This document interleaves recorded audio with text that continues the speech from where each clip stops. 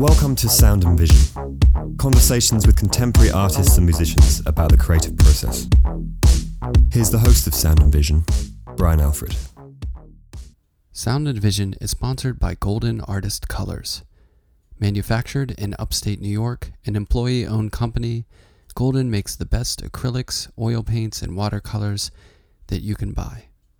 You can find them in your local art store, or you can find them online at goldenpaints.com.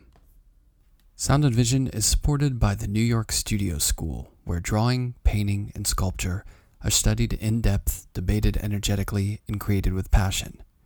The school's full-time programs, a 2-year MFA, and a 3-year certificate prioritize experimental learning and perception. Beginning in fall 2021, the Studio School welcomes artists from around the world to join its inaugural virtual certificate program.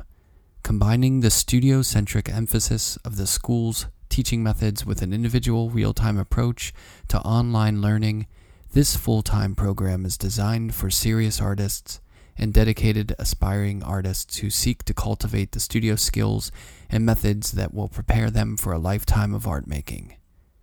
The priority application deadline is April 30th, 2021. Apply online today at nyss.org.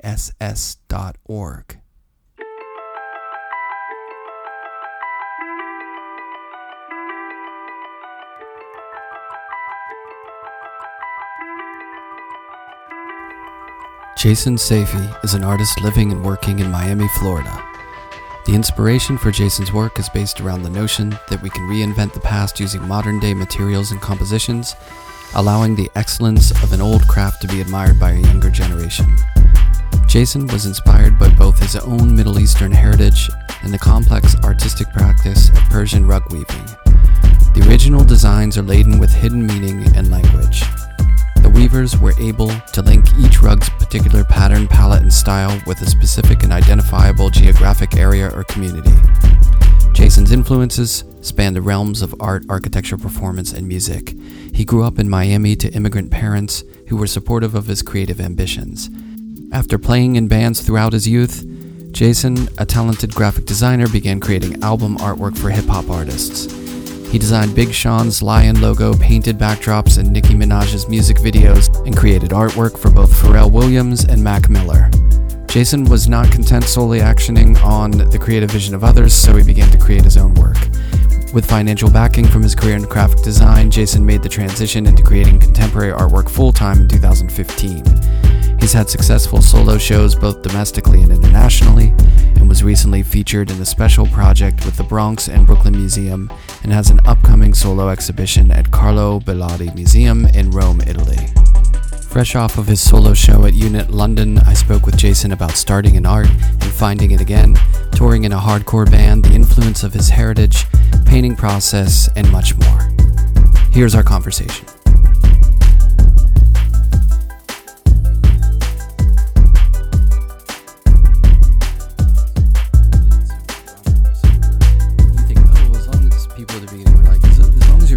Your cardiovascular, like your lungs are good, you're fine or whatever. Nope. It's like some people just get it and it hits them like hard, and you never know. Yeah, some of the crazy stories of people that long-term side effects are just wild. But yeah, I mean, we don't have to get super into all that. I feel like anytime I talk about this stuff, I'm like, if somebody listens to this conversation, a few years from now or whatnot, they're going to be like, is it super time-stamped? Yeah, I mean, but then the longer this stuff lasts, the more I'm like, yeah, no, this is just going to be how it is for a long time to come.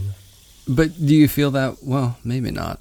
I feel like my art does that, like where I'll look back at, I remember this painting I did in the early 2000s, and it was like a city view, and there was a billboard for Nokia. It was like kind of subtle, but it was like an ad that I painted into it, and it was like a hand on this phone, and it's like a Nokia. Yeah. Like one of those push button, And it dates it, but I love that it dates it. For sure. Like I'm not scared of dating myself. No, I mean, that's definitely not. I think that's kind of like not an Easter egg in a sense, but it is kind of like a fun thing, and I am working on, or I have this series of kind of paintings that I have in my mind that I want to do that are are somewhat nostalgic and have like purposeful dating of things like that. But one of the things that I struggled with, for instance, was, and I think probably many artists who are making work during this, is like the constant like cancellation of this was supposed to be for this exhibition or this art fair, this was supposed to be for this, and then it's like, well, actually, like I just finished a painting a couple weeks ago that was supposed to be for Art Dubai, which is an art fair out there, and the gallery that I show with in that region is from Saudi, and they actually just a few weeks ago like extended their travel ban, so they actually can't leave at all until like May. So the gallery had to pull out of the fair. So it's been a lot of stuff like that where I'm like, if I make something too, I mean, you know, my work is not, it's not illustrative in a sense or something. You know, there are pieces that I've done that are, where if I wouldn't show it, or if it was kind of in the context of something that was happening, it would be a bit more frustrating to like, okay, now I don't know when this is going to be shown, or if I'm just going to, you know, sell it, the gallery's going to sell it directly to a client, it's never going to be shown. I don't love that either. I mean, it's great to sell work, but the work, I feel like it needs to be appreciated in person to be fully taken in. So when you kind of like you make something with the idea of, at least on how I work, I'm a big fruition person. So starting from the design of the piece to the actual painting of it, the framing, etc., all that, and how it's shown, where it's shown, what wall it's shown, I kind of take all that into account when I make a piece. So when that gets kind of thrown on its side, it kind of it puts a damper on things a bit, you know. So I just had a solo show open in January at Unit London, and I was working on this show for like, and I don't want to, if you have like a line of questions or anything like that, and you were going to get to this, and we can wait to get to that, but it kind of falls into what I'm talking about now, so it's up to you however you'd want to. Oh no, it's good. I have no perfect. I'm really well not prepared. Okay, cool. Well, we can just have a fun conversation. Just let it flow. Awesome. So I was working on this exhibition for essentially 2 years, just because I'd make like, you know, 10 paintings a year at that, if I do. Yeah. So to do like, there was about 14 paintings in the show, so to do that amount of work took about 2 years. So it was interesting how kind of like the level of expectation of what the exhibition was going to be changed over time. Like at first, right, I was like, okay, you know, it might be a little bit restricted, you know, maybe just by appointment only, so there's not going to be that big, you know, opening night where you kind of have these conversations about the work and stuff, and that kind of, you know, at first accepting that was kind of like a thing, you know, but then after a while you're just kind of like, okay, that, you know, that's fine, you get accustomed to that. And then like a week, I was planning to come out because I did this kind of backdrop for certain paintings, and there was certain walls that were going to be kind of a wallpaper that I specifically designed to basically like intertwine with the works and how they're being shown. So I wanted to oversee the process of the installation. And so I had everything booked, and then like the week before I was supposed to leave, they went into a super strict lockdown where they announced kind of these new strains and all that. And then it was just like, not only at that point I was like, okay, I'm not going to be able to go, you know, maybe it's for the better. It made the decision for me. I was a bit skeptical about it. And then it was like, no, actually it's not going to open ever. You know, like no one's ever going to be able to even see it. And then we tried to do like appointment only type of stuff, but they weren't even allowed to do that because it was so strict. So it was only like if someone was coming in to see a painting that they were going to buy, essentially, you know what I mean? The gallery would kind of like work its way around showing that's it. Bad. That London timing for January that's rough because it was rough. Yeah. I think the worst there at that point. Yeah, you know? I mean, they literally, like a week before Christmas or a week or two, they just closed all the shops. Like this is an extremely crucial time for businesses, and for them to pull the plug like that, I was like, yeah, this is not. They're not taking this lightly at all. So there's not going to be, you know, there's not going to be any way that this thing opens. So it was interesting to see kind of like the way that your train of thought works. Is like if you would have told me that like earlier in the year, I'd be like, there's no way I'm going to do this exhibition. I'll just wait. Like I'm not going to. You know, busted my ass on these paintings, like for them to never be seen in person. Like, sure, it's great for Instagram and photos and whatnot, but I would have never like agreed to that. But then as kind of like you just realize the situation, it's like, well, you know, the gallery has X amount of shows that they're supposed to show. You know, they're not going to table it until things are better, if they're better, when they're better, who knows? It's such an up and down. I'm fortunate that Unit, the gallery that I showed with, has a really strong digital platform, and they have a wide reach on Instagram and whatnot. So the show ended up being great and sold out, which was a huge blessing. But there was that point of like, as an artist, it was like that frustration of like, how many people got to actually see this work in person? How many people got to experience this? Essentially what I planned out to be an experience. And then it's like, obviously, if that's the worst thing that happened to me throughout this whole saga, then I'm fine. I feel bad even but it's, you kind of go in these up and downs of like, am I really not going to be able to see a show? Is no one really going to be able to see a show? You know what I mean? It's kind of like, right. And I feel like that sums up everybody's kind of train of thought for the last over a year now, where it was like, are we really going to have to wear masks now? Or are we really only going to be able to see these people? And then I was like, no, you're going to wear masks. You're not going to see anybody. You're not going to be able to, it's kind of just like, it's not going to be a month or two. It's going to be a year. It's, so it's kind of been that, sense of kind of just accepting what is and what's not. And as humans, like we adapt so strong, like so quickly to things. Definitely. Yeah. That's the way it's a remarkable, like if you think about the beginning, I was talking to my wife about this where, we got some food delivered and I was like, remember at the beginning when we were wiping down all the groceries and we were like, I thought to myself, I can't believe I have to do this. Like, this is the worst. 6 months later, I'm like, yep, scrubbing it down. Like, who wouldn't do this? Course, this is really good to do. You just adapt to the situation. But I would imagine in that circumstance, there's a metric there. And I think if you're making work that is painstaking and takes a long time, I mean, it's just, that creates I would imagine creates a different kind of urgency on the work, because you do want people to see it in person. You know what I mean? If you're cranking out like, a painting every few days and your work's quicker, maybe you're a little less precious about, it being seen, Definitely. But I imagine I have a lot of friends who are musicians and they released stuff during the pandemic, and there was there was this thing, was like, well, should I release it? I can't tour this thing, is it just going to die? But then it was like, well, it's going to probably be, there will be people who are more focused listening into it because there was so much. Yeah. Same thing with like Netflix, like releasing a movie on Netflix. It was like, that's all everyone was doing. Yeah. So in a way, your audience changes, but it grows in a way, It's just a weird acclimation to the creative process. It's amazing how accustomed we get to like, well, I'm going to work for like a year and a half and then have this show here and that's it. And, I feel like, and that's all when thrown for a loop. A lot of it is just us as like people who are creating stuff, convincing ourselves that it's, it's almost like it's a lot of just talking to yourself and being like, well, if you do it now, people are going to get to see it. If you do it later, it's a lot of like conversations that you have with yourself and kind of like not in an egotistical way of like calming yourself down from something, but basically realizations of what can be done and what can't be done. And then also just like for me, I'm like a big person on two things, on never resting on your laurels and never being like, look, I did this and this, I'm comfortable, I'm going to keep doing that.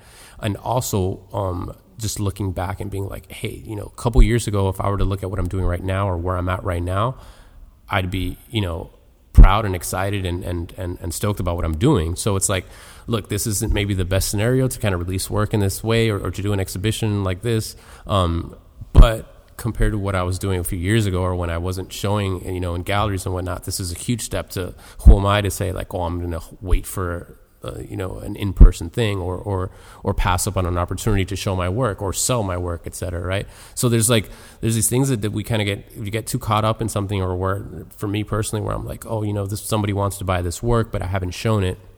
And I'm like, oh, well, I want it to be enjoyed by people, but at the same time, it's like, I have bills, I have studio rent, I have all this stuff to kind of consider. So it's like, it's a lot of like, for me personally, obviously I can't speak for everyone, but for me, it's a lot of just kind of like, talking yourself down from that cliff of just being like, hey, step back and be like, okay, what's the goal here? If I don't show this piece in person, but I do sell it, that affords me the opportunity to maybe do something less directed at a sale, but maybe that speaks to an idea that I have that's a bit more conceptual or something, so certain opportunities afford you other opportunities.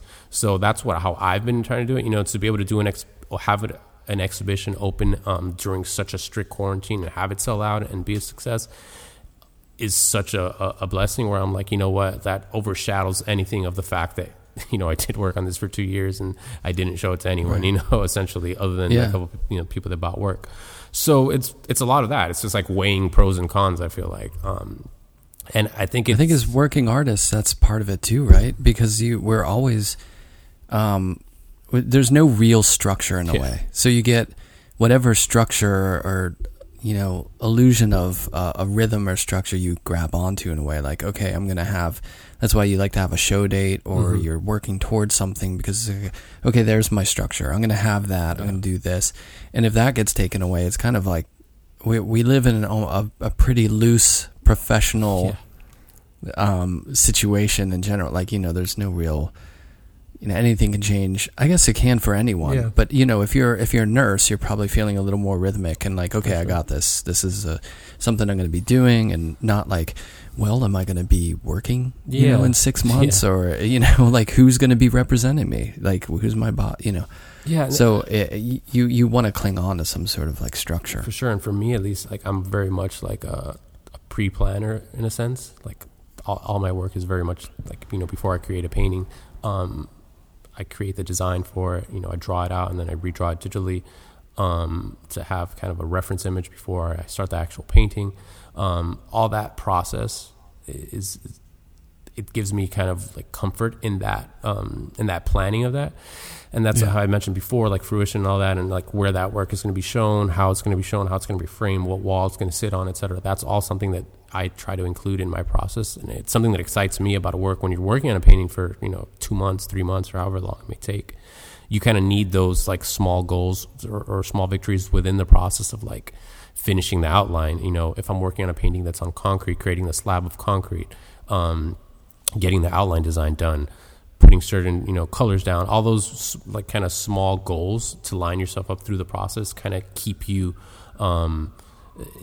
both focused and like not getting burnt out. Because if you're just working like aimlessly on a painting for however many months and you have no idea when you're going to show it, if anybody's ever going to see it, at least for me, like it makes it a lot more difficult to stay focused on it and not just want to jump to something else that's new and exciting, or just like having a new idea through it. So it was tough to kind of work on stuff during this time, but I'm fortunate that I did have that like solo exhibition to work towards. So I was like, even if it takes me 3 years to get to this or whatever, I know that this is what I'm working towards. Right. But yeah, and then just like anything, kind of the other side of that is how there isn't the set way of making work or set way of being an artist or what you should do. And like, I don't know if you've gone down the wormhole yet of like Clubhouse. I've looked in the door. Yeah, let's put it that way. Door. So yeah, I'm a little hesitant because I feel like 100%. When one hits a certain age, you feel like you're only allowed certain platforms anymore. Well, everybody that's on there is like older. I feel like from what I've seen. Oh, is it an older thing? Yeah, I've only been on there for like a week. I had a friend send me, and I heard about it a long time ago, and it was described to me as something completely different than what it was described to me as now. And like when I first heard about it, I was like, yeah, it's definitely not. Doesn't seem like something I could contribute to or have any impact on. And then a friend of mine who's an artist told me about a couple like cool conversations that he listened in on and was a part of. So I was like, yeah, I'll check it out. So I went on it, and there's been some cool stuff. I'm kind of already burnt out on it, but one of the things, I bring it up to say this, that one of the things that kind of not annoyed me, but steered me wrong was there's a lot of these art rooms or where there's artists talking about how they made it or how to make it or how this. And I hate any like speaker who's telling you what you should do to get to this point, because it's utter bullshit in the sense that everything is so different for everyone. So just because this one person was like, what, I started posting this and this, and then that doesn't mean it's going to work for everyone.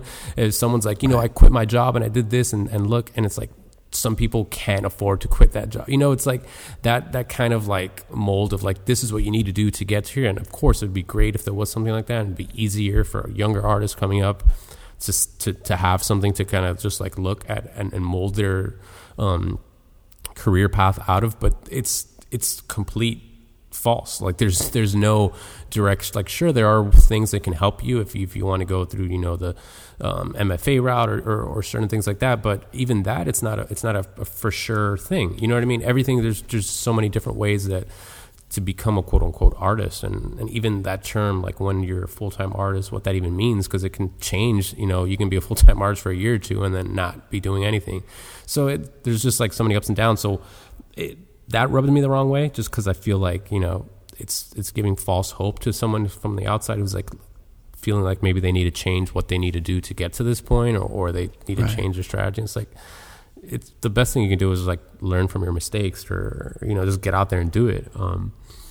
But yeah, I know it's a bit of a tangent from what we were saying before, but yeah, it's kind of, it comes back to this thing of the non-linear kind of path to being an artist and continuing to be an artist, because there isn't this thing where it's like, I got hired. Like, it's like you can get hired by a gallery and then it can be gone in an instant. So it's, well, a lot of the people that sort of want to prescribe certain ways of doing things, like, don't want to sort of admit the realism that it's basically like you have to just work really hard. That you could just boil down any, like, this is how you make it or whatever, to just like work your butt off. Yeah. Then you might have a chance. Yeah.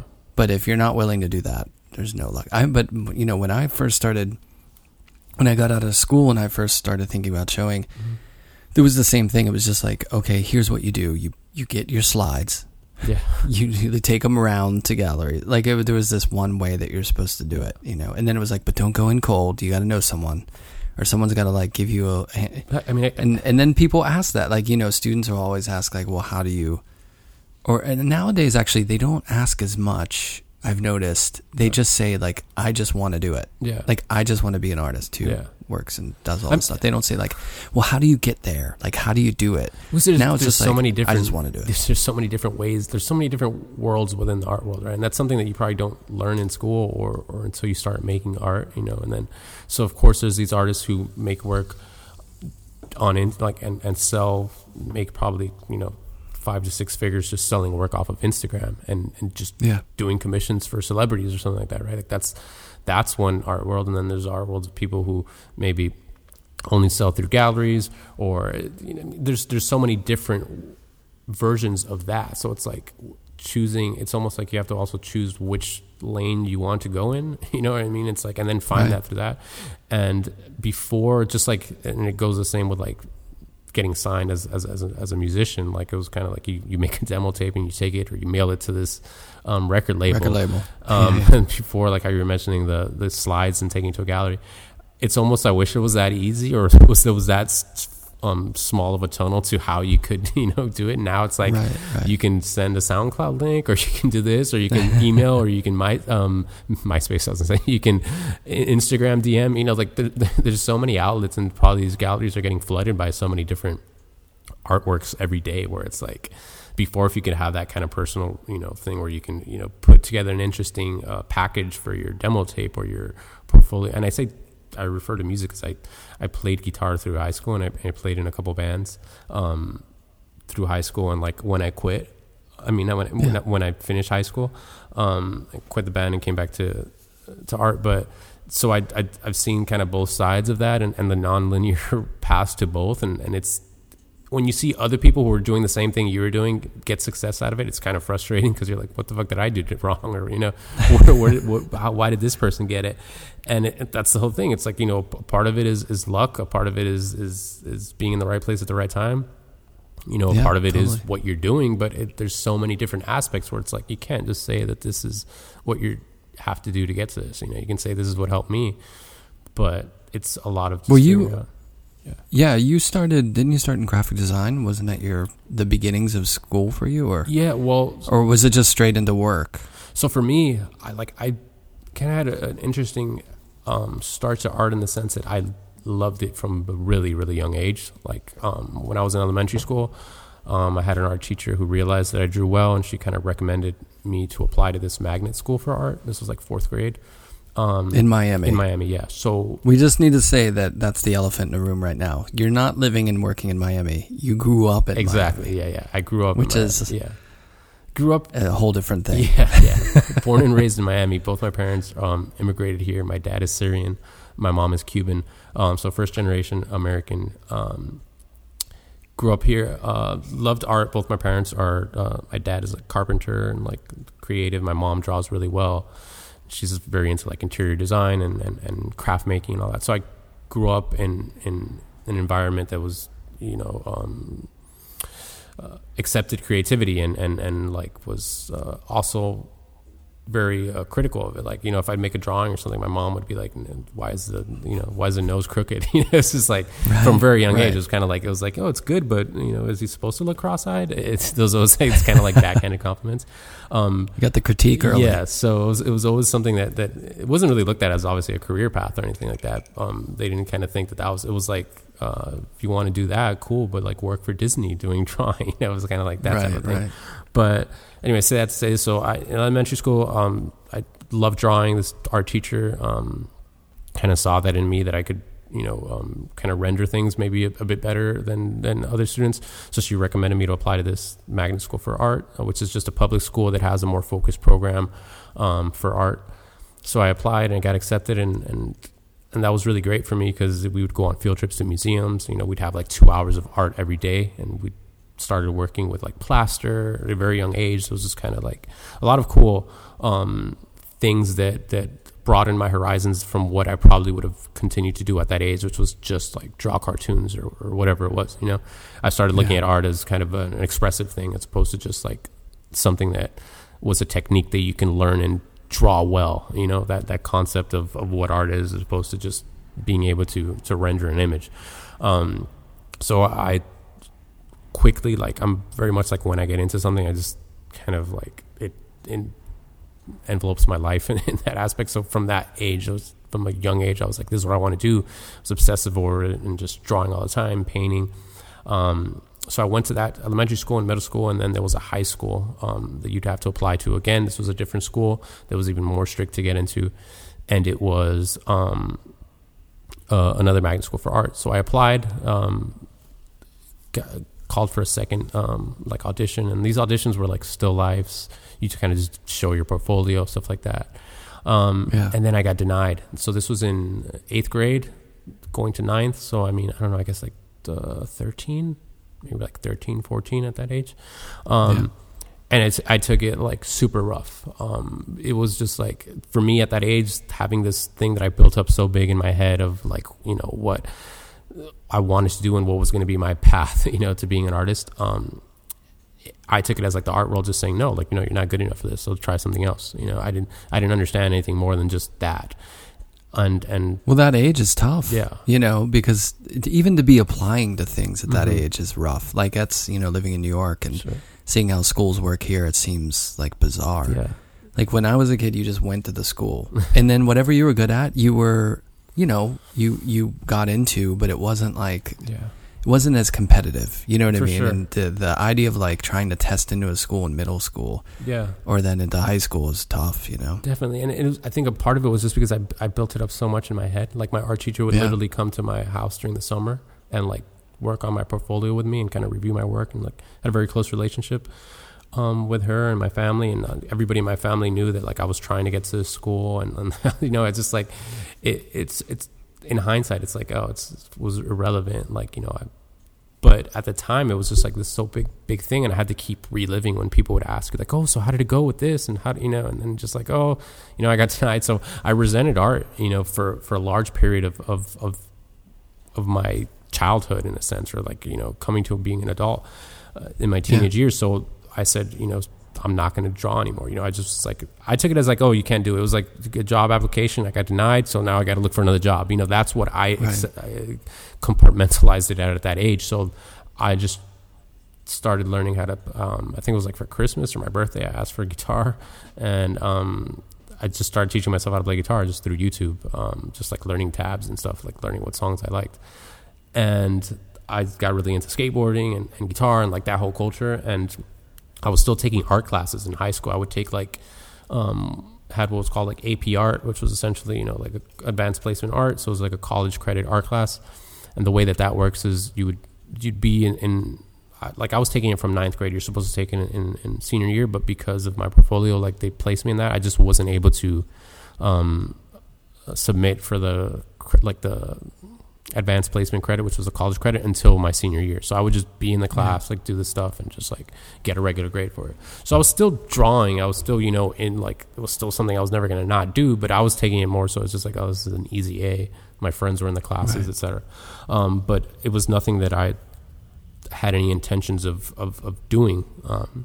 So I was doing the band stuff, finished high school, went to like a community college, and was like touring with a couple bands that I was in at the time. Played in different from hardcore punk bands to like pop punk bands. Played like Warped Tour, did a couple things like that. So it was really fun, and it was like I was enjoying it, but then I got really burnt out on it really quick in terms of just like sleeping on floors and touring 24/7. And I was seeing what we were paying these like graphic designers to make merch for us and what other bands were doing. And up to that point, I was like, had really kind of closed-minded about graphic design. I was like, no, that's not art. Art is what you do with your hand. Like it's very old head concept of what art was supposed to be. And maybe some of that was because of my resentment towards it. I was like not wanting to give into like learning Photoshop and stuff like that. But I think when I was like 22, I quit the band and I moved back home to Miami. At this point, like the band was based out of Orlando. It's not far from Miami, but we were just touring all the time. So there wasn't really like a home base. It was just like living in the van. So I quit that band, moved back home, and like sold off a bunch of my equipment and got like an Intuos tablet and like an illegal hack of like Photoshop on my computer, and just started learning how to do again, back to like YouTube University, learning how to use it and using kind of like my background in art to influence how I would approach graphic design, and being able to actually like draw certain things and not have to just completely Photoshop or work from existing like designs. So I used some of my contacts that I had made through being in the music quote unquote business, and just reached out to a bunch of people and like, hey man, if you need any artwork or any of this. And at the time there was a company, I forget the name now, but it was basically just like a freelance merch design company where like they would say J. Cole wants 3 tour merch designs, and you would just submit your ideas, and if it got picked, you would get like $150 or something for it. If it didn't, you wouldn't get anything. So I did that, and I got a few gigs through that, and I was able to make money. And I was like, at the same time, I was like working like retail jobs and stuff, but this kind of like opened the doors for me of like, okay, like maybe I can make some money off of this.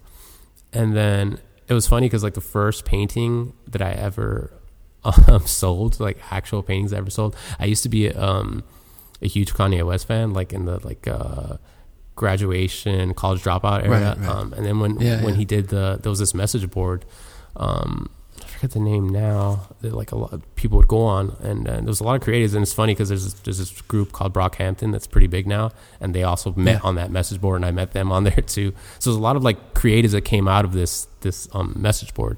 But so one of the things I did was I repainted like the 5 covers, the George Condo covers that he did for the My Beautiful Dark Twisted Fantasy, and I just did it as like cool like thread to make on this board, where I'd post like my process of making the paintings, and everybody was like hyping it up. I was like, oh shit, this is cool. And then this one dude was like, I want to buy them all. I mean, it sold them for like $100 or something. I didn't make a whole lot of money off of it, but I was like, well, I can actually make money too off of making paintings.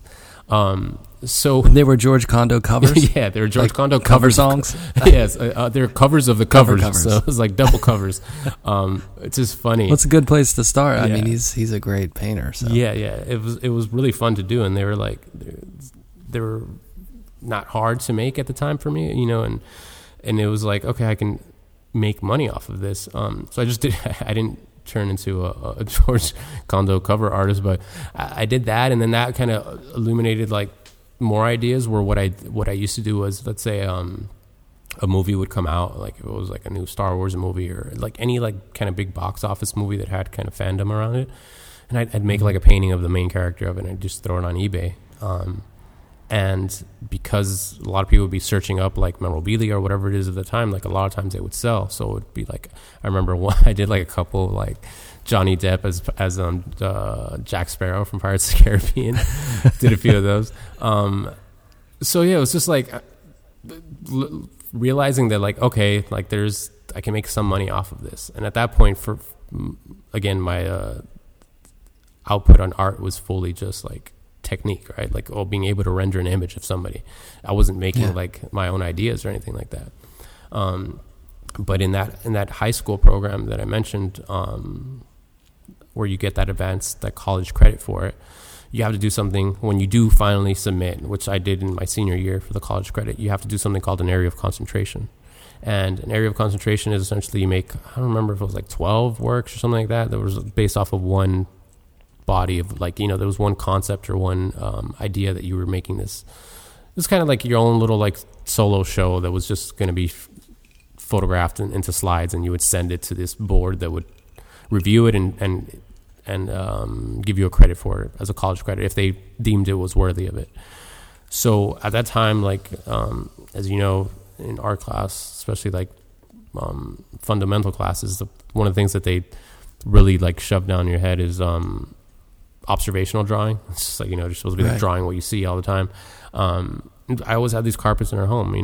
My grandmother used to actually like work with actually weaving textiles and stuff, and sometimes we'd even have them on walls and stuff. So it was something that was always like in my moleskin, in sketchbooks.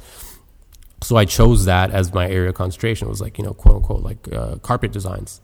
So I made these drawings. At that point, I wasn't painting a lot. It was like my only kind of mediums that I would use in color were like chalk pastel and oil pastel. So there was like charcoal works, there was graphite works, there was pastel works, and just like different. Some of them were just cropped versions of a carpet, or other ones were just actual, whether it was laying on the floor, with a chair or something on it, like not still life, but kind of just fully just like observational work. Representational. Yeah. So that kind of like opened it was like a small kind of spark there where I was like, oh, this is cool. And then I left it, you know what I mean? It was just kind of like, I feel like, especially at that age, there's a lot of these things that you find out later on in life that you were interested in, and maybe they were just kind of a small blurb or something that happened at that point in your life, and then later on you come back to Sneaks back in. Yeah. So that was that, and then it was kind of two different paths I'm giving you here, but it comes back to that, where I started doing, the painting stuff, and then I was also doing graphic design, and at this point I was just doing whatever I could to like make ends meet, to make some sort of money. And now when I'd done that, I came and I started selling those paintings. I was like, maybe I should apply to art school. So I applied to like Micah, Parsons, Cooper Union, and I got into all of them. But this was like, I think this was like the year or the second year maybe that Cooper Union had like stopped giving full like the scholarships or charging tuition. Yeah, and then I was like, so that charging people. I got into there, but it was like completely like lost the whole allure of the school, which was this kind of like golden ticket, or was looked at as a golden ticket. And I remember Micah gave me like their version of a full ride, which was great, but it was like still going to be really expensive. They still had to like cover the room and board and like books or something like that. So I was in this place where I was like, I got the validation of kind of like getting accepted into some of these schools, which was like, it kind of like washed away some of that bitter taste that I had of that high school kind of interaction with like academia and art. Right. But then I was like, at the same time, I was like, well, I'm making money doing this, and should I like give that up to go for like, I was afraid of taking that leap. And I think a part of it now, looking back at it, was also just afraid of like, maybe I'm not good enough, even though I got like, they saw my portfolio and they were willing to offer me this. And Mike in particular was like really keen on having me in the program. And I had a lot of great conversations with like people there. But still a part of me was like afraid, I guess. Like, it's like, I didn't want to have that kind of interaction again, or have someone tell me, or like, feel like I let them down. I don't know. It was weird. It was just kind of like, maybe it's my own kind of, there's a whole other conversation there for a therapist, but it was just like, I didn't want to like I didn't want anybody to be like, I felt like if somebody offered me or gave me this like one scholarship, whatever, like I didn't want to let them down. And I felt like that was like one of the main reasons why I was like, okay, maybe I shouldn't do this. I just keep doing what's working for me. So I ended up just continuing. I didn't end up going to like, I got my AA at that community college, but I didn't end up getting, formal training in art other than what I was doing.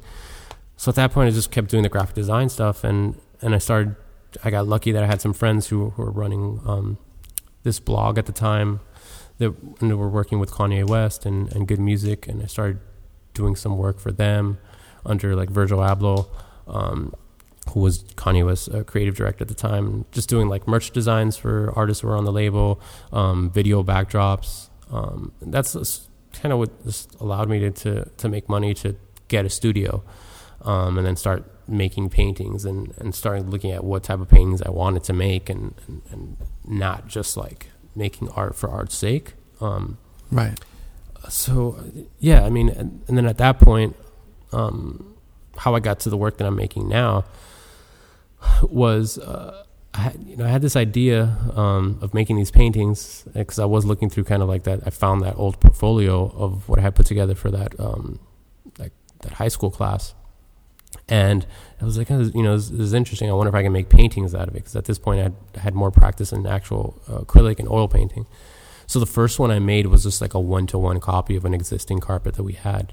That was like a family heirloom, and I painted it and I had it on like the floor of my studio, and I had my parents come over and they were just like, oh wow, you gotta know, they thought it was a carpet until they got close to it, and then because I actually like stretched it and had it on the floor like in a float frame, and they were kind of just like confused on what it was, but they were just like, oh, it's so beautiful. And then they saw it was a painting, and like they had a really cool reaction to that. And I was like, okay, cool, like I'm on to something here. So I started doing that. I mean, I sent those out to I did like 3 of them, and I sent it out to like over, I don't know how many hundreds of galleries, just trying to see if anybody would, give me an opportunity to show this work. And many galleries, nobody replied. A few of them were like, don't accept unsolicited submissions, which is it's that weird thing in the art world where it's like everybody wants to know what you've done before you do anything. So it's like, oh, send us a CV or send us this, and it's like, well, I don't have a, it's like what. Yeah. Nobody wants to take it to be the first to bite at something, so it's like they want to see what you've done, but how do you get that first opportunity? So then I was lucky that this finally, after I don't know however many months of doing this one gallery here in Miami actually gave me an opportunity to show the work, and I showed it at, I don't know if it was Art Miami or something, like during that year, during Basel that year, and the works, that painting sold, and I was like, oh wow, like that was my first time selling like at a few $1,000, right? Yeah, something that I was like proud of, and then I was like happy to put my name on, and wasn't just like a regurgitation of things I like or like had seen, or whatnot. Yeah. So that kind of opened the door, and I started learning more about this type of artwork and my roots, and connecting to my dad through it, and growing up.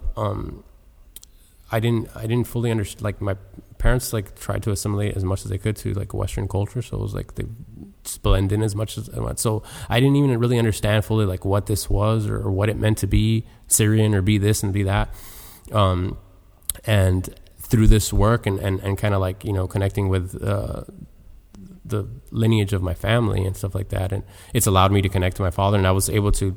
I'm kind of jumping across here, but I went to Syria, I got to like actually study with people who make carpets in Iran.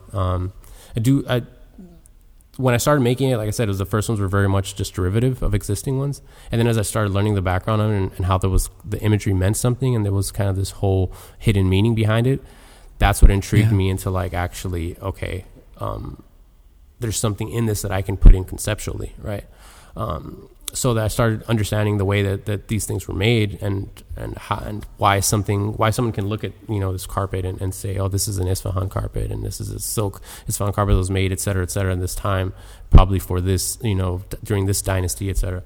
That was super intriguing to me. So in order for me to kind of learn how to bend those rules and adapt it to my own practice, I had to kind of go back to like understanding how the actual designs were made. So that's what was important to me to like go firsthand and like visit and learn from the source to then both pay homage but make it unique or make it my own, you know, instead of just being derivative of something that's been done for centuries at this point. Right. So through that, I started just learning more and just like getting fully like involved in this world of you know, ornamentation and what it meant to be an artist that was working in ornamentation and how you can put meaning in ornamentation and all these kind of different things and the material that I use, the meaning behind the material and if you have any questions in terms of the actual practice, like I don't want to kind of go all over the place, but because there's like a lot of different conversations within that. So however you think to guide it more, if you want me to just freestyle on it, I can, or however. Oh no, I think it's interesting because in the West, the idea of decoration has a kind of implied sort of surface. Mm-hmm. You know what I mean? Where it's more surface. It's just about look. Yeah. Whereas ornament and ornamentation in different cultures really relates to not only the sort of imagery and the cultural imagery, but also, you know, the iconography and the sort of way of life, and that meaning kind of has a resonance. And you know, when looking at your work and thinking about those roots, it that makes sense. And you know, reading about you traveling to Iran and looking at those carpets, that just makes sense. But I was really interested too in thinking of the, you know, the hybridity between like Cuban culture and Syrian culture or like Middle Eastern culture. But in Cuba and many places, you know, there's a big ornamentation, like there is color, vibrance, ornamentation that's tied to daily life and culture and also like temperature and, you know, like it's interesting, the feel of the place for too. Sure, because for instance, Cuba was like many other places, was like, you know, colonized by Spain and stuff. So a lot of people that were Cuban, unless they were like super native or were also immigrated. So there was this mixture of cultures. So there is actually like a large like Arab population in Cuba, and there's like Moorish architecture in Cuba as well. That came from there. So there's a lot of like this different that I've learned through kind of just like diving into this world and the way that certain things kind of influence culture, whether it be through the food that people are eating or the way that sometimes it gets taken and changed and adapted to the you know, newer generations. But for me, the influence on that was a lot of also just like because of the embargo and things that happened on a political level in Cuba, it's kind of frozen in time. So the walls of certain, you know, buildings and whatnot are as they were in, you know, in 1950 before the revolution, and the cars, all that is kind of like it's nothing has come to that island, unfortunately, since this happened. So there is this kind of like frozen or preserved cultural and artifactual heritage, which from an outside looking in, it's like, wow, it's so cool. It's like, I think that's what probably draws a lot of people to go to it or to visit it. But as people who are living there, it's kind of a shitty situation, you know what I mean? Where it's like you're kind of stuck in this loop of life. And Syria is going through their own version of that now with their, you know, 10-year-long civil war. So it's interesting to see kind of like these two places of conflict and how the art there changes and just how and it also goes back to what we were talking about before about how people just adapt to certain to what their life is, right? Like while we've adapted to things in during COVID right now, it's like some of the stories that I would hear from people when I was in Syria and what they witnessed, whether it be through ISIS or just through the actual civil war, like they refer to it as a crisis, and just how they adapt to it and kind of just like, you know, that it is what it is. This is what I went through, but they don't seem any less happy than we are here. You know what I mean? It's and you hear these stories. It's just like human nature, like the ability to, on a more ground level, the ability to just understand what your situation is and make it through that is like extremely inspiring to me.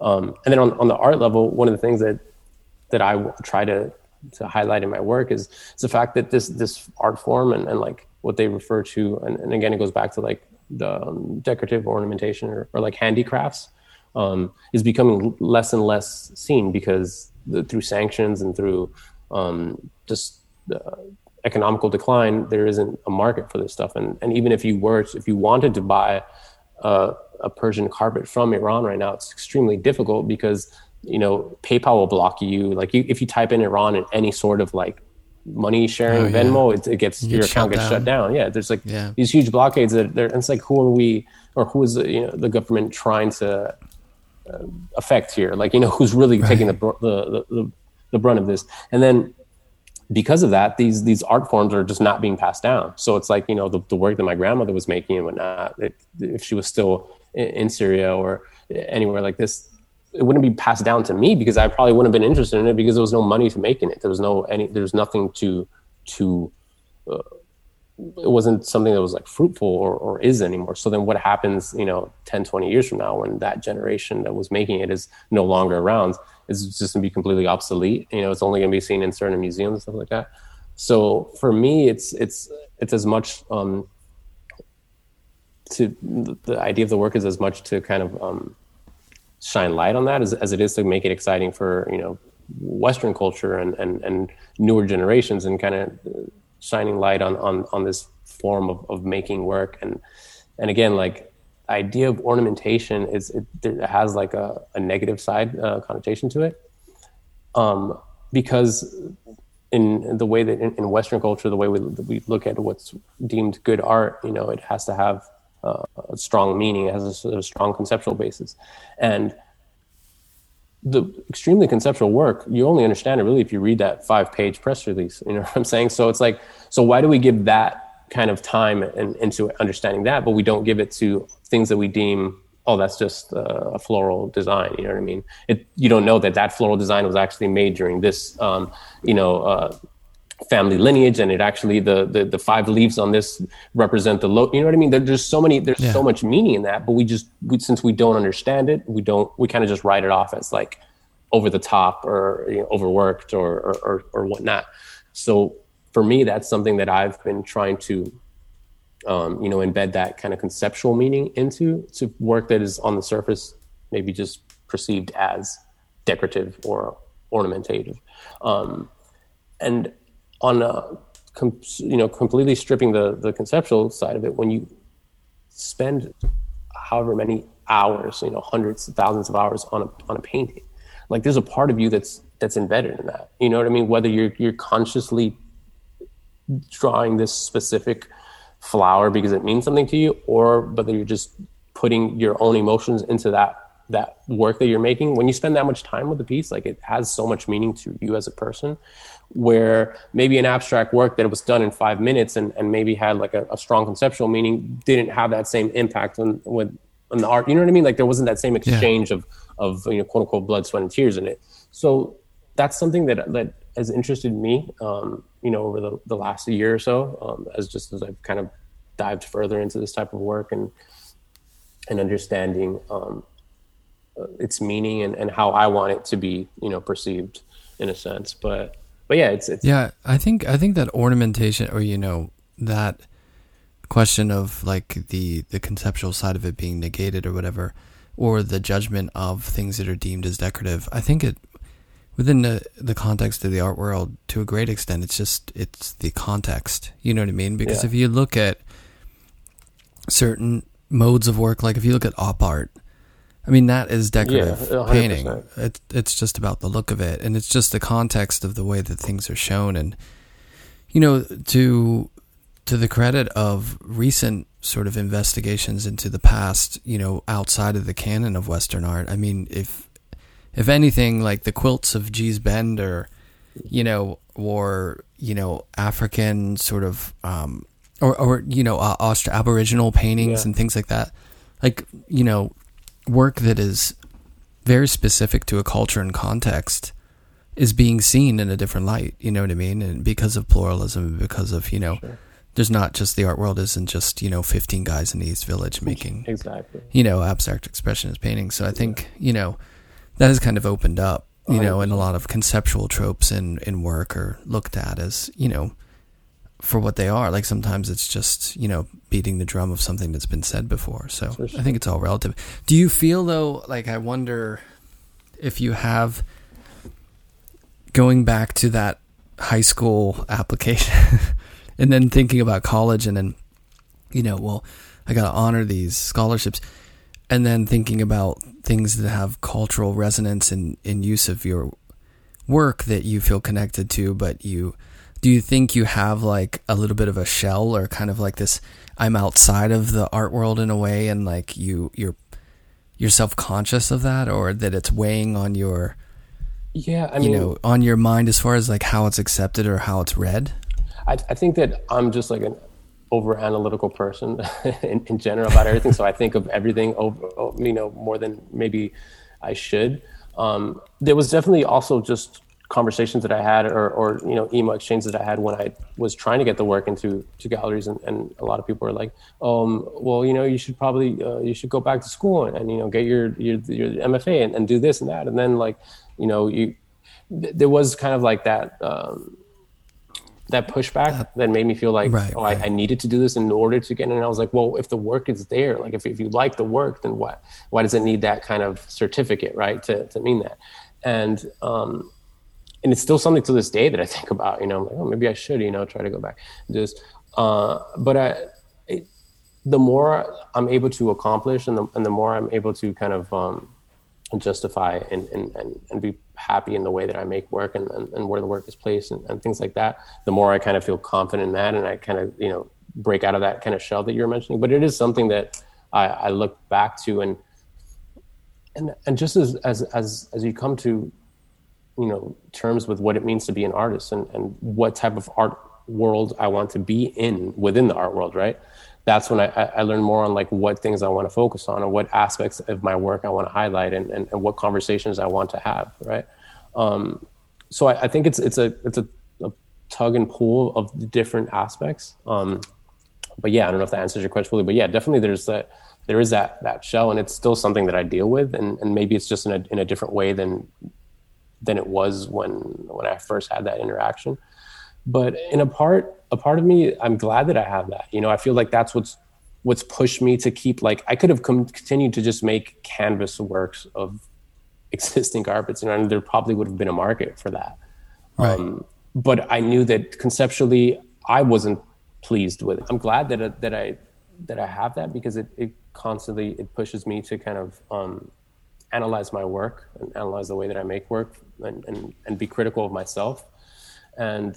And that's what's caused me to kind of like break out of those comfort zones. And it's why I work on things like concrete and sculptural work and other things that are kind of outside of my realm of comfort. And it's a little bit more difficult, but I feel like there's more of a voice in that. And I try to kind of thread that line of making work that is aesthetically pleasing, you know, that it draws people in, like, wow, it's the first thing that people who don't really know much about art, the way that they kind of gauge whether it's good or not is like if they can do it or not, you know, right? It's like, oh, I can do that, and then it's like it's not good art then, right? So making work that is aesthetically pleasing, and then you can see it's like, wow, this took a lot of time to do it. And then also for those who care enough to like read that press release or essay or whatnot, it gives them a full new understanding of what the work means and what I'm trying to do with this stuff work. You know what I'm saying? Right. Yeah. And I think, to be honest, I think that's a lot of people, you know, that same thing happens with me. It's like the imagery that I make, people could say, well, like, oh, that's just a building and a tree. I mean, you know what I mean? Yeah. Or if you look at the whole, you know, the whole view, the broader view of all the work together, you could say, oh, well, maybe it's talking about this aspect of our environment, reflecting on people or, you know, whatever it is. Yeah. But I think sometimes, I don't know, I found sometimes if people don't start off on the track of like fine art, let's say they go to like an art school and then they go get their MFA and they don't go that route, but they go on to show work and they're doing well. There's a small part of them is like, oh, but like, am I a sham? Or like, well, I need to go to school. Like, are people going to take me serious? But the irony is there's probably so many, especially younger people, like not like, of like dealers who are, 60 and older, although they're probably fine too.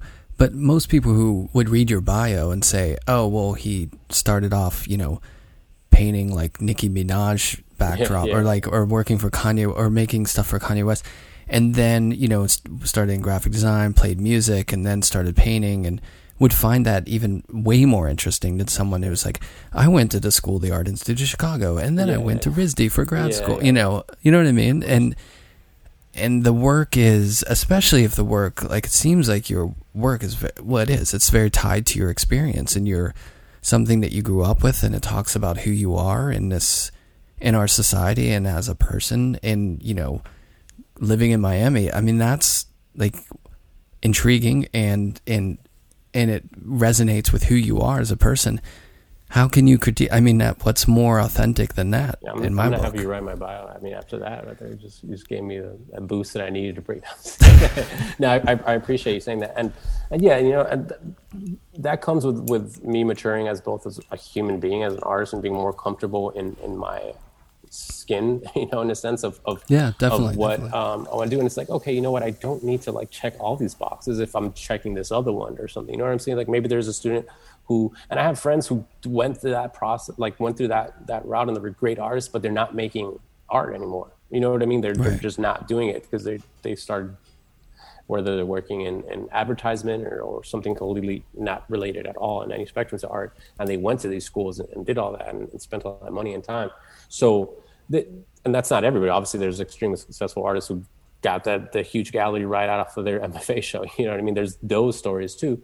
So everything is, and it comes full circle to what we were talking about originally. There's different paths, right? So I feel like it is important. For me, I had that kind of like MFA course in real life of just like me making art and getting critique from the people I was sending it to, and also just having my own conversations with myself about like what I wanted to say with this art, which I feel like that's probably, I mean, I'm not going to speak for every, college course, but that is like an important and maybe a thing that I would have looked to for in academia in art.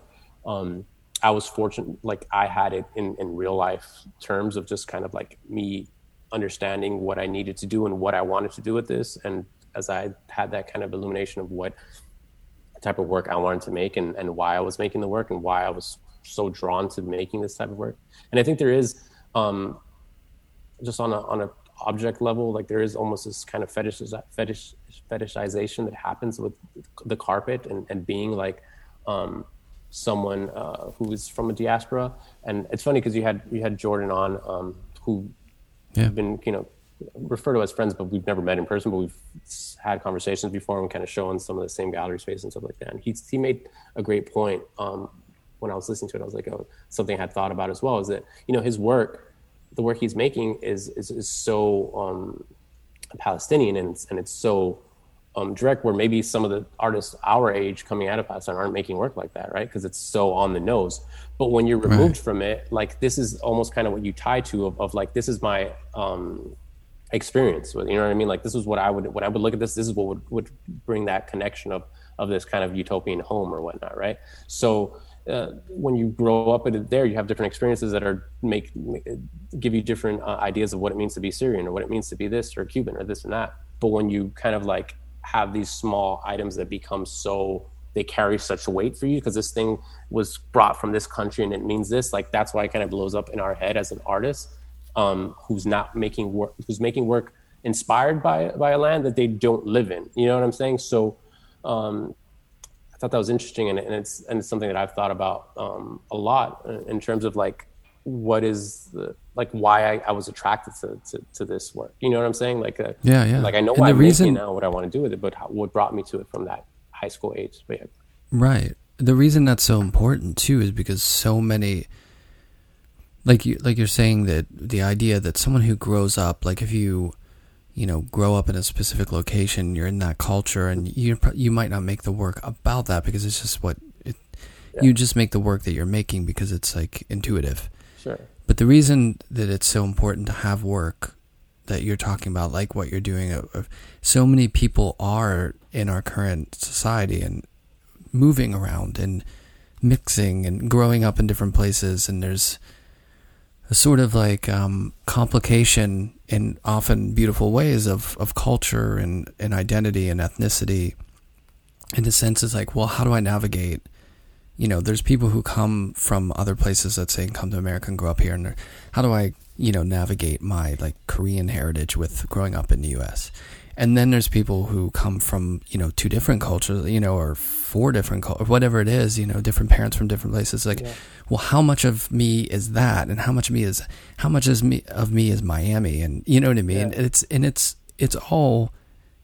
Everyone realizes you are just what you're a mix of all that stuff, and that representation visually is important for people to see and understand, because then you complicate the narrative of the story of who people are equal to the narrative of who people are, instead of something that's boiled down into, oh, well, you're just this person from that place and you make work like that. You know what I mean? Yeah, I mean, and in growing up in somewhere like Miami, and you can relate to it being in New York, it's like there's so many people from so many places where it would be almost more uncommon to be from Miami or have like be a few generations here, because everybody is either from South America, or there's so many different from the Caribbean. There's so many different cultures here, and it was something that was embraced and just kind of like. The downside of there being so much of that is that it's like you don't even think about it too much, right? It's just like, oh, I'm this and this. I have a friend that's Chilean, Armenian, or this. Yeah, it's very common to just be like mixes fully of this, and just kind of like it just is what it is. You don't think too much about it. Where if I was the only person that was this in a different culture, then maybe I'd be more like.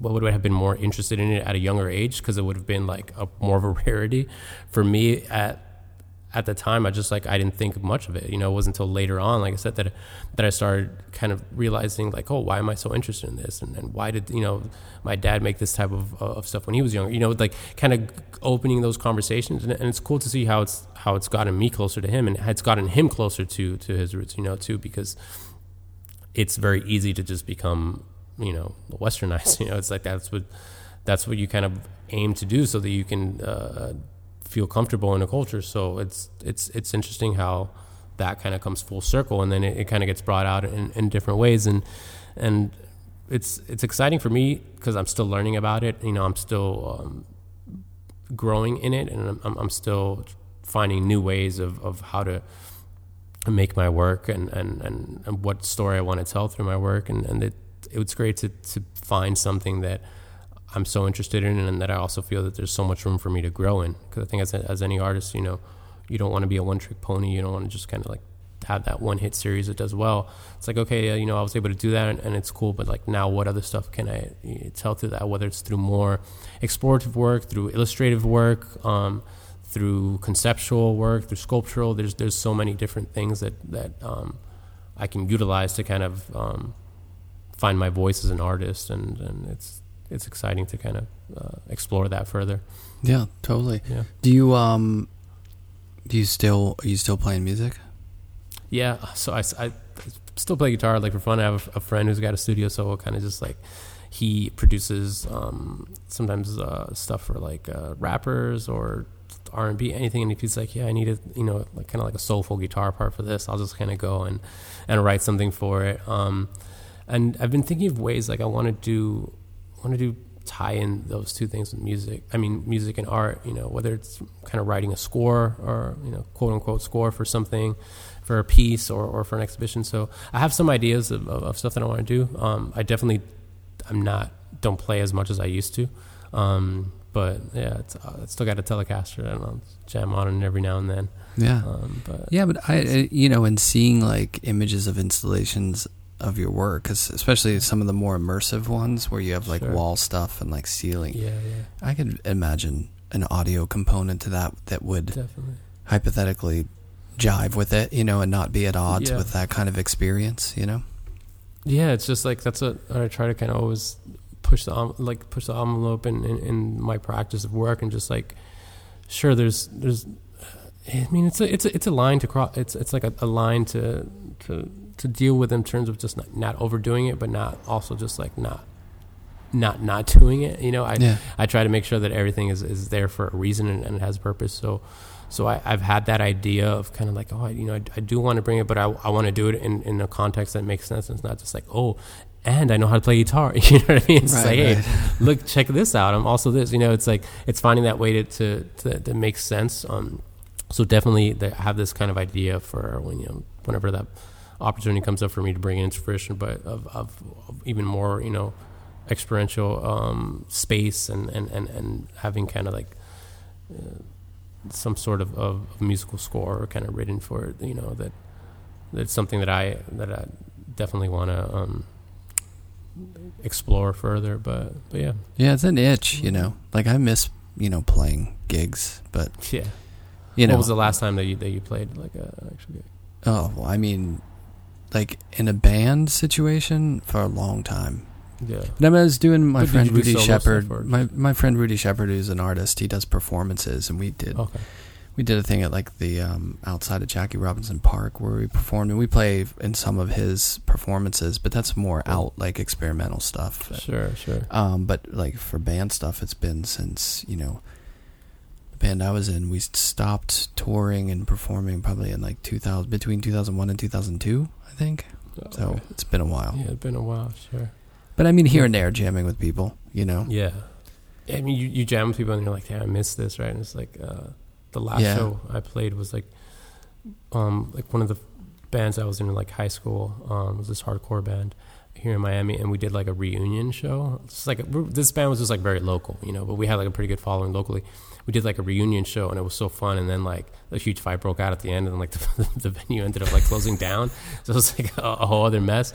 But it's every now and then, like we'll see other members from the band. We're like, dude, we gotta do it again, and just like everybody kind of just says it, but I don't know if it'll ever actually happen. It's probably too old for that, but yeah, it's just like it's kind of cool to just dream about it. I'm like, yeah, maybe one day, Yeah, bringing it back together, right? Yeah. So what hardcore are we talking about? Like what? I don't know. I think generationally, sure. You're probably like a different wave of hardcore than maybe I grew up with. But. Well, I played in a few different bands. So like the first band I played in was like post-hardcore. So we're talking like the I don't know if you heard a band called The Bled. Don't First know. to Last, like this type of. I don't know. Like this was like a 2000, like very emo core kind of. Like screamo stuff. Like kind of that. Yeah, definitely. I don't know. I'm trying to think of maybe what was like a big band from that era. That you might like a larger band. Whenever I think of shit like this, I always blank out, and it's like, and then after I just think of like a million bands, right? Right. So it was like kind of singing, screaming, and then I did that, and then like I got more into like hardcore punk. So like the band that I was talking about right now, about that we had the reunion show, that was more like hardcore punk, like in the vein of like bands like Bane. More like fast, kind of aggressive punk, but like had like breakdowns and stuff like that. Yeah. It was fun. I mean, but there was no money in that at all. It was just like, it was just playing for other guys, right? We were playing a lot of times. We'd go on tour and like have a show in this place, and like we get there and you're just playing for the other bands. Oh yeah, it's just like the other gigs. bands are there, and you're just like, and it's just like, oh, I guess it's like a live band practice. Just warming up, fine tuning the set on the road for your other people you're with. Yeah, that happens. And then the last band I played in was like this like pop punk ish, like Boys Like Girls type of more commercial band. That's the one that they got signed to Fearless, and was kind of a bit got like a little bit more, and I use the term very loosely, commercial success, in the sense that we were like playing shows that were filled with people in them, but it was just like I didn't love the music. It was just like it was very much like it wasn't something that I was like super into, so like it made it harder to kind of stay involved in the band when like my heart wasn't in it. So then I was like, just like that's tough. That was the end for me. But but let's be honest. There's some days when you'll come to the studio and you'll put on Sum 41 and you'll get to work. Oh, dude! If you were to look through like my Apple Music, like it's so all over the place. Like I'm listening to like I still listen to Blink-182. That's still like one of my favorite bands. Just still listen to that.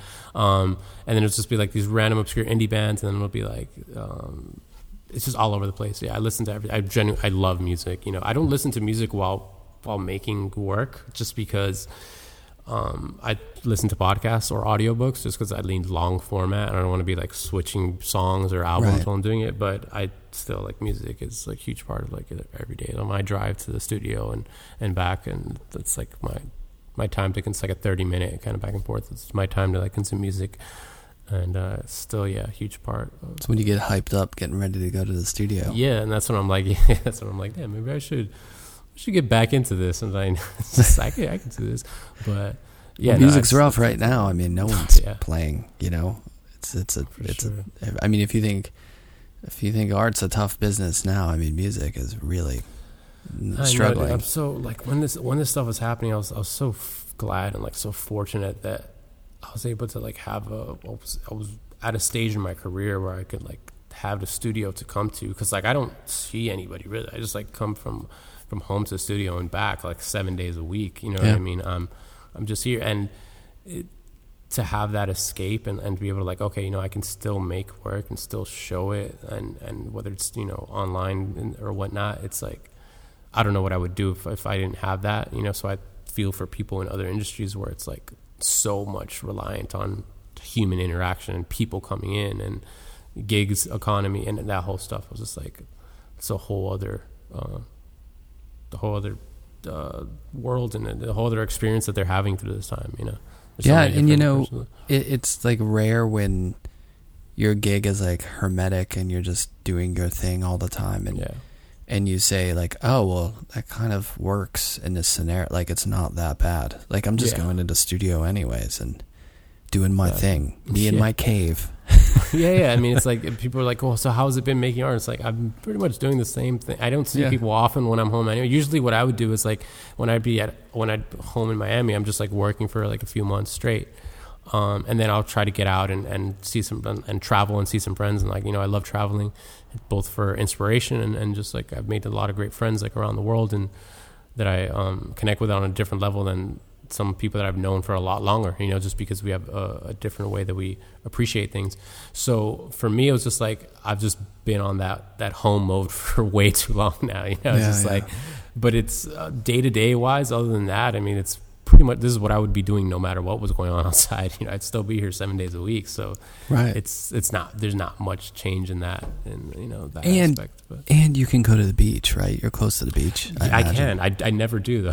It's like having the pool in the backyard. Like, I don't know if you've ever had that. Never but going out. Yeah. But just the like, beach is when like, you have it, it's like, and you know, the few times that I do it, I'm like, damn, I should do this more often. Like, this is so nice.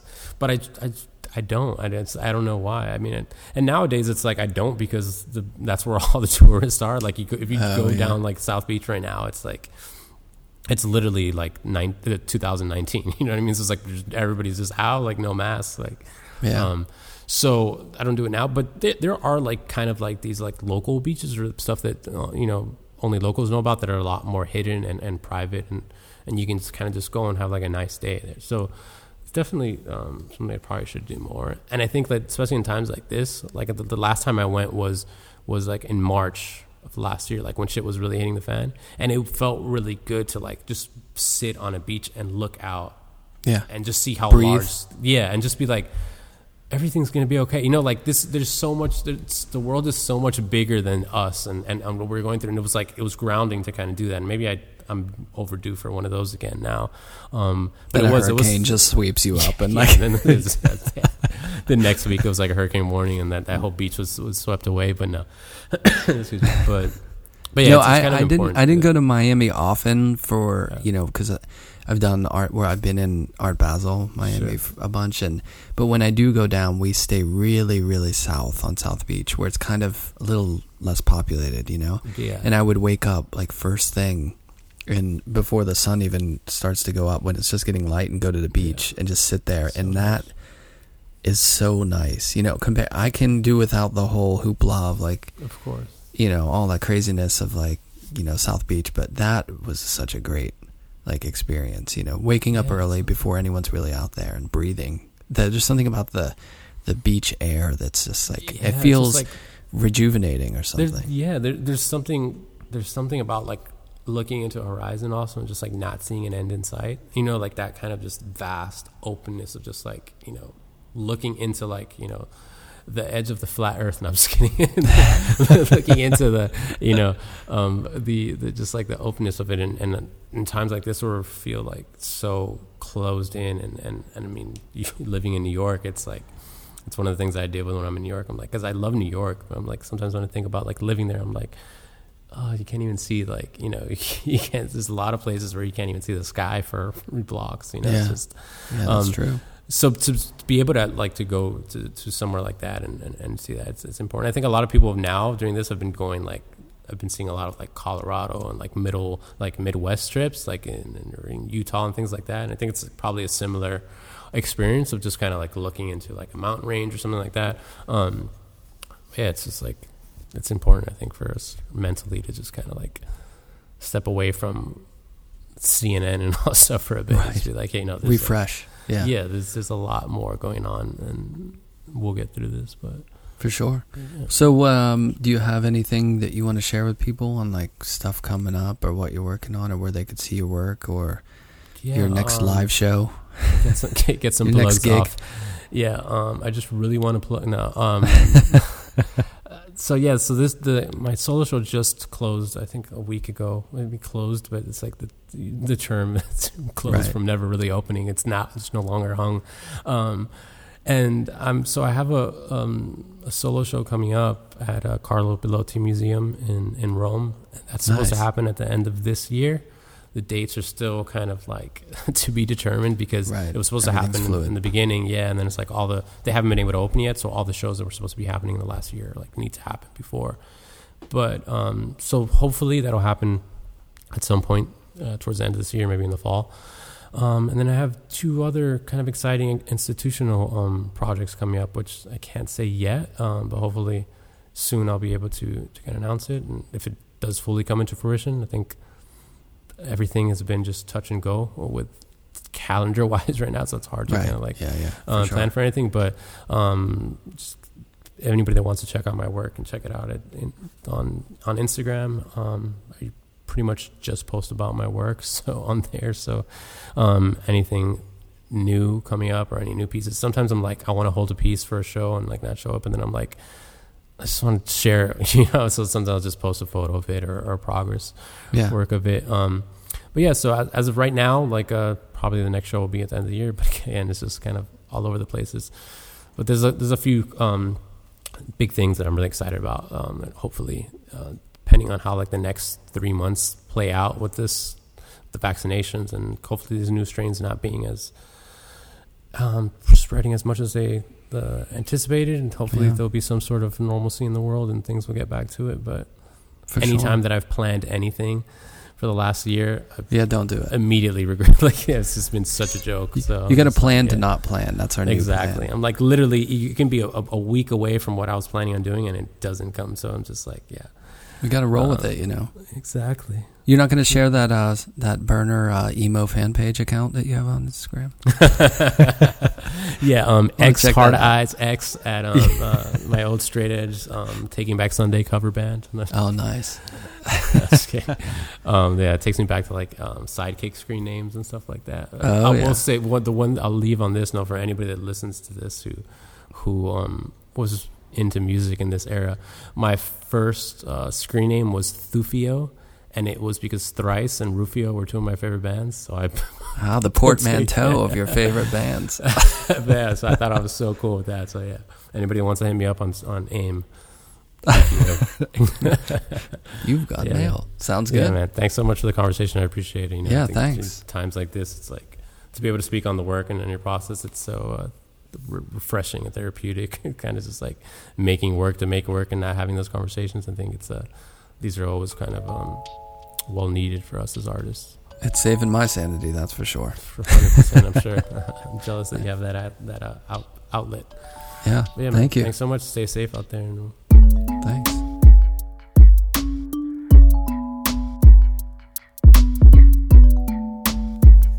Sound and Vision is recorded, edited, and produced by myself, Brian Alfred. You can find out more about the podcast by going to soundandvisionpodcast.com and see images on Instagram at Sound and Vision Podcast. Many thanks to Jason for sitting down to talk with me. Many thanks for Lullitone for the intro outro music, and Michael Lovett for the introduction. Thanks to all you listeners for listening. If you can, go to iTunes, leave a rating and review, or share the podcast with a friend. Most of all, thank you for listening.